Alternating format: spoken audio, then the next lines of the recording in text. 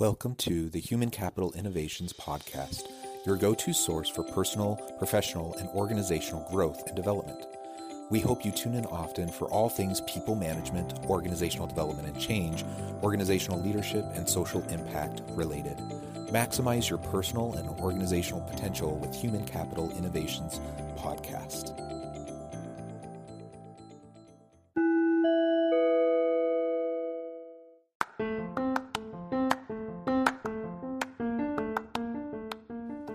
Welcome to the Human Capital Innovations Podcast. In this HCI podcast episode, I talk with Mark Minukas about his book, Unfear: Transform Your Organization to Create Breakthrough Performance and Employee Well-Being.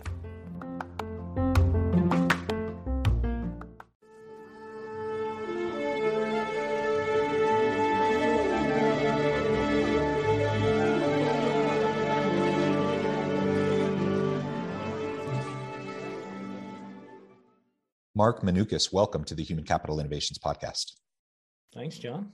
Yeah, it's a pleasure to have you. I'm excited to explore together really what you explore in your new book, Unfear: Transform Your Organization to Create Breakthrough Performance and Employee Well-Being. And everyone wants high-performing teams. And the question is, how do you go about doing that? And I like how you combine the idea of performance with employee well-being, suggesting that the two go hand in hand. And I agree. I think you can't have sustainable long-term high-level performance from people unless you pay attention to employee well-being in all facets, from physical, mental, emotional, spiritual, social. And so we're going to explore all of that together in the context of your book today. As we get started, I wanted to share your bio with everybody. Mark Minukas is managing partner at Co-Creation Partners and author of Unfear: Transform Your Organization to Create Breakthrough Performance and Employee Well-Being. As I mentioned, Mark, anything else you would like to share with listeners by way of your background or personal context before we dive on into the conversation? Yeah, the only thing I'd share is I'm not the typical person who you might think of to write a book on fear in organizations. My background is as an engineer.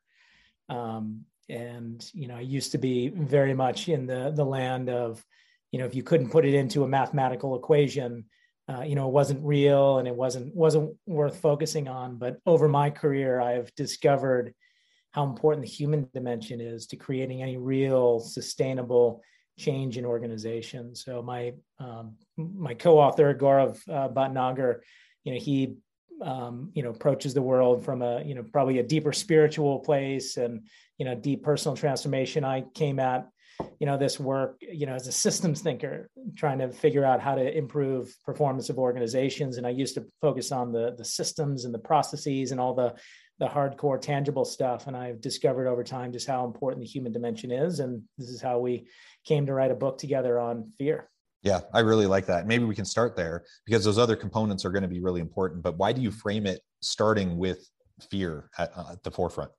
Yeah, so our premise is that fear is one of the largest sources of waste and dysfunction in organizations, and leaders are stuck in this false dichotomy of either I use fear to drive performance, and that's partially true. You can scare the crap out of people and get them to be motivated for a short period of time. Or you say, look, fear is a bad thing. We need to suppress it. People need to be fearless in order to protect human well-being. And we see that as a false choice. If you can, see fear not as a good thing or a bad thing, just something that's part of the human condition and relate to it in a different way, you can achieve both performance and well-being. And it's all about having more of a learning response in the face of fear and challenges rather than reactive responses. Yeah, I like that. And like you said, fear-based tactics, clearly they do work. They just tend to be short-term and not very sustainable in the long run. So if you're only leading on from a fear-based perspective, people will burn out. And so you have to strike a balance, but you're right. It's not a dichotomy. It's not either there's zero stress, anxiety, fear ever, or, you're constant carrots and sticks and scaring everyone to death, to do their job, or they're out on the street. We can find a healthy balance. And so I agree. I think that's super important. So with that said, take us into how you frame out the book and some of those key elements that you highlight. Yeah, so the book has two main parts, fear and unfear. So on the fear side, we talk about how it's very natural and human for us to experience fear, and all the ways in which fear sort of manifests in our patterns of behavior. So we talk about these patterns of behavior archetypes called the fight club or the nice club. So those are the typical ways we act when we're acting out of fear. And oftentimes people don't realize that they're acting out of fear, but we describe these archetypes so people can understand how waste and dysfunction is created when people are acting out of fear. And then on the unfear side, we show people a way out of that. And it's not about eliminating fear. It's about getting people to see that fear can be a cue for learning and growth. And if you were to adopt certain mindsets and practices, at the individual level, the team level, in the organizational or system level, you can create organizations that are unfear, that make much different choices in the face of those stressors and challenges. Yeah. So what are some of those things that we can do to approach that? Because like you said, it's just a natural part of the human experience. We're all going to have those elements that drive fear, stress, anxiety in our lives. Organizations are complex, messy things, and trying to stay competitive in a global market where you're constantly trying to innovate and add value to the market. That's a hard, stressful thing, right? And so how do we find ways to not be driven solely by fear and get to that unfear place so that we can have more sustained kind of effort, more in a healthy way over time? Yeah. So there's three basic steps that we help people go through. One is awareness. The second is choice. And then the third is practice. So on the awareness side, we want people to become aware of some of the patterns of behavior that they may have that may not be serving them, that may be coming from that, that fear-based place. So, for myself, for instance, I've developed a pattern in my life where I'm hyper competitive, where I start to see everything as a win-lose, scenario. And it serves me quite well in some ways, or has in the past, where it's, in the face of challenges, I really buckled down and I made sure that I won. I got, did better than other people. I got the promotion over other people.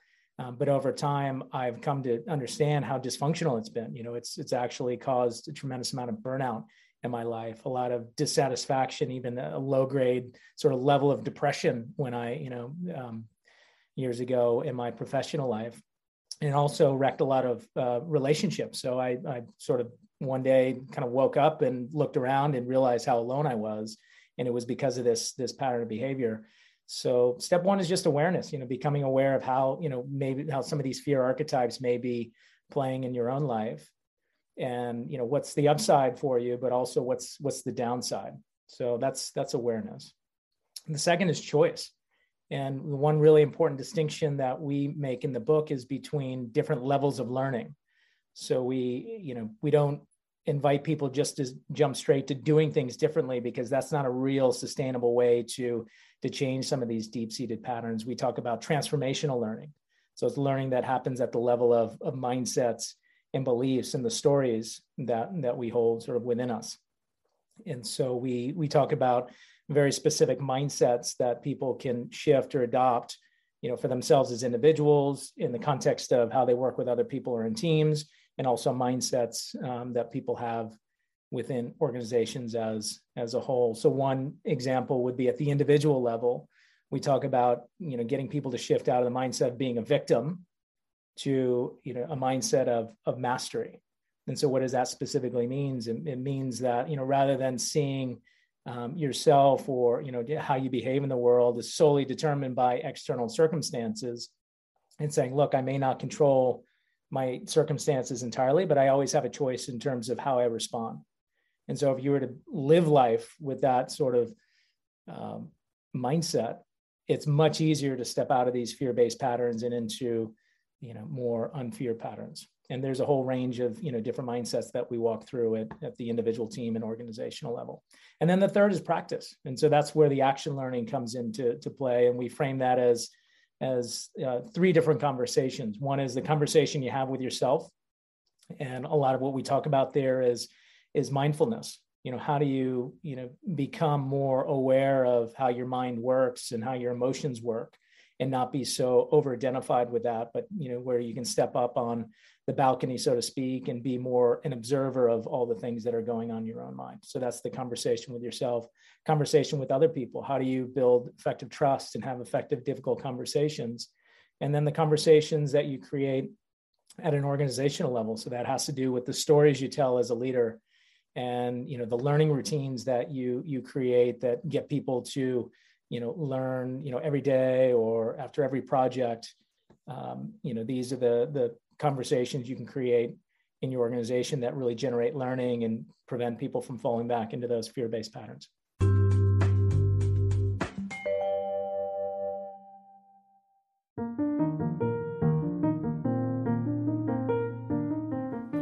Check out our new weekly LinkedIn newsletter, Alchemizing Human Capital, exploring industry trends via original research and interviews with executives and thought leaders from across the globe. We look forward to having you join us.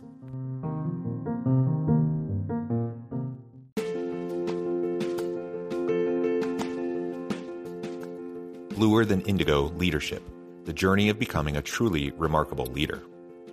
Early in my adult life, I learned about an Asian proverb that translates as bluer than indigo. If you think about the color indigo, it is a brilliant, deep, and vibrant blue, what some would call the bluest of blues. To have something that is bluer than indigo is rare and truly remarkable. Contrary to popular myth, there is no one-size-fits-all or cookie-cutter approach to effective leadership. There is no silver bullet, no secret sauce, no go-to model that will solve all of your problems.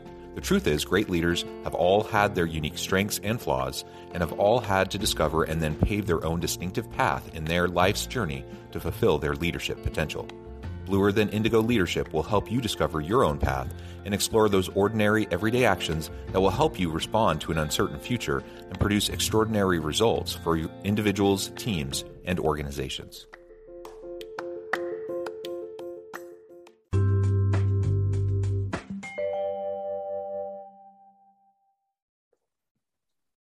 Yeah, and I think about my experience. I relate to much of what you were saying earlier. I tend to be a competitive, high performing kind of person, and potentially that there's positives to that, of course, but there can also be downsides, and in relational downsides and burnout downsides.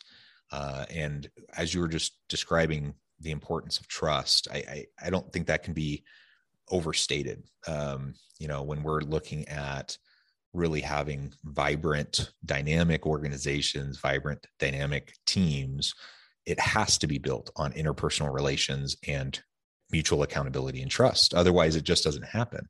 And there's only so much, no matter how capable I may be, there's only so much I can do by myself over time. But if I create a team where collectively we can perform at a high level, so not just one individual person, but like collectively, we all can perform at a high level, and it's built upon mutual accountability and trust and positive interpersonal communication and relationships, then there will naturally be ebbs and flows for particular individuals on that team. And the rest of the team is there to help and support and to strengthen and uplift. And different people might take turns and having bad days or bad weeks or struggling with various things in their lives, and having other support structures around them to help mitigate that. Right. And I think, when we talk about all aspects of well-being of employees, I think that's part of, one of the big, huge benefits of just having really successful, trust-driven teams is that you reap all of those benefits from having those people together. And burnout's going to go way down, turnover is going to go way down, satisfaction, engagement, creativity, all are going to go way up. And ultimately, that's really what we all want, and what's going to drive success for the team and for the organization, as well as the individual in their own career. Yeah, trust is that. Yeah, it hits a lot of different aspects, performance and well-being. And we see that in teams with with low levels of trust, people are spending all kinds of time and energy managing other people's egos.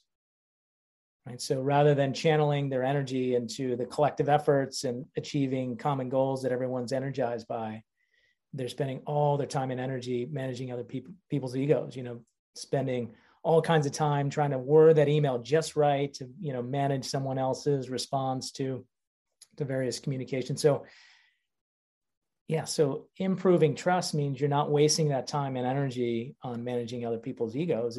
It's will absolutely have an impact on both performance of the team, but also well-being, because you're not worried about all that stuff. You can really, show up on a team and feel much more satisfied when you're not having to manage all that wasteful ego-based stuff. Yeah. And just the amount of time people spend and waste on the internal politicking, it's so exhausting and tiresome. And I have to admit, like there have been roles that I've been in where I feel like the job itself isn't that big of a deal. There's challenges, but I'm ready to face them. I have good people. We're doing a good job. I spend literally half my time just dealing with the politics and the egos and people that, I can't count the number of times I've thought, can't people just act like mature adults? And if so, what more could we accomplish? And the reality is no, in part because we're all humans, right? And we're all fallible, and just regardless of good intentions, ego does seep in, and, people have different agendas, and that's just part of the deal. And so to the extent that we can just have good intentions and be generous towards other people, and then also try to make sure that we're not perpetuating, a cycle of that kind of an ego-driven political environment, it's going to free up so much time and energy and bandwidth for people to just do what they do and do it better. Yeah, I think one of the biggest reasons for this great resignation is a lot of people are feeling unsatisfied in their current work environment, and they're realizing that that they are wasting a lot of their time, and they're probably searching for a better environment. So I think organizations that want to attract and retain the best talent out there will have to grapple with some of the patterns that they have going on, and will have to figure out ways to improve their culture. And it gets back to awareness. A lot of leaders with the best of intentions are contributing to this environment where there is a lot of waste due to fear and lack of trust and lack of psychological safety and all that good stuff. So partly what we're trying to do here with the book is shine a spotlight on those patterns and say, look, it's not inevitable. There are ways you can get out of this stuff. Yeah, that's right. It's not inevitable. It tends to be human nature. Every organization has these elements that we're talking about, but it's not inevitable. It can be changed. We can direct things in a more positive path. We can have a more healthy work environment. And so we just need to choose to do so, and then consistently work towards it. And again, coming back to trust, coming back to focus on not only performance, but balancing that with the well-being of our people. That's one of those ways that we're really going to be able to promote that kind of a balance. Well, Mark, it has been a pleasure. We're getting close to the end of our time. Any final kind of nuggets or tidbits that you want to highlight from the book and share with listeners before we start to wrap up? Yeah, one thing we didn't talk about explicitly that I think is a really important idea is this idea of the inside out transformation. Oftentimes leaders will focus on, the systems, the processes, maybe what they're doing, and how they're talking about things. And what we're inviting people to consider is that the outside world is a reflection of what's going on with us internally, our beliefs and stories. And so if you want to create performance at a system level or organizational level, you've got to start with individual mindsets and then cascade that out into teams and then the organization. So we say that organizations don't transform, individuals do. And when you get a critical mass of individuals to transform how they're thinking about things and how they're showing up, you can create this chain reaction and really create powerful outcomes. Yeah, very well said. Mark, it has been a pleasure. Before we close, I just wanted to give you a chance to share with listeners how they can get connected with you, find out more about your work, where they can find your book, and then give us a final word on the topic for today. Yeah, absolutely. They can learn more about the book at unfearbook.com, and we're on Amazon and Barnes & Noble and indiebooks.com. So check us out. You can learn more about Co-Creation Partners at cocreationpartners.com. That's Co-Creation Partners with no dashes. And final word is gratitude. I love it. I love it. Gratitude is so important. Thank you, Mark. It's been a pleasure. I encourage listeners to reach out, get connected, find out more about what Mark can do for you. Check out the book. And as always, I hope everyone can stay healthy and safe, that you can find meaning and purpose at work each and every day. And I hope you all have a great week.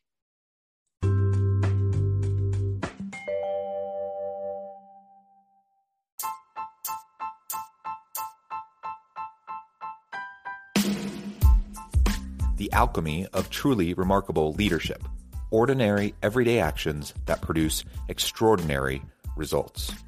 Consider how the nature of work has shifted over the past 50 years. With increased globalization, rapid technological advancement, and the shift in economic composition, the average job of today looks very different than the average job of 50 years ago. What will the jobs and organizations of tomorrow look like? Moreover, what does this all mean for organizational leaders? What are the core competencies and capabilities of organizations and their leadership that are prepared for continued disruption and geopolitical and socioeconomic shifts? Regardless of what the future holds, increasingly, leaders need to be socially minded, data-driven, decisive, champions of talent, and disruptors of the traditional notions of leadership, teams, organizations, and work. The alchemy of truly remarkable leadership will help you to explore your own leadership competencies and capabilities and consider ways to apply and implement them into your workplace and personal life.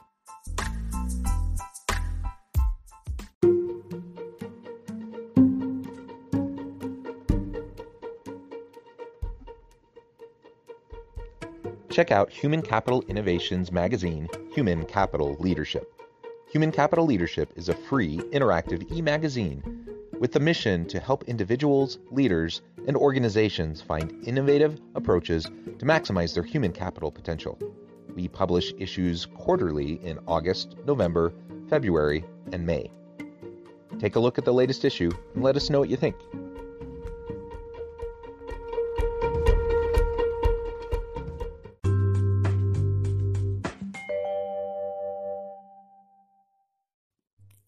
Thanks again for joining us for this episode of the Human Capital Innovations Podcast. I hope you stay healthy and safe and that you have a great week.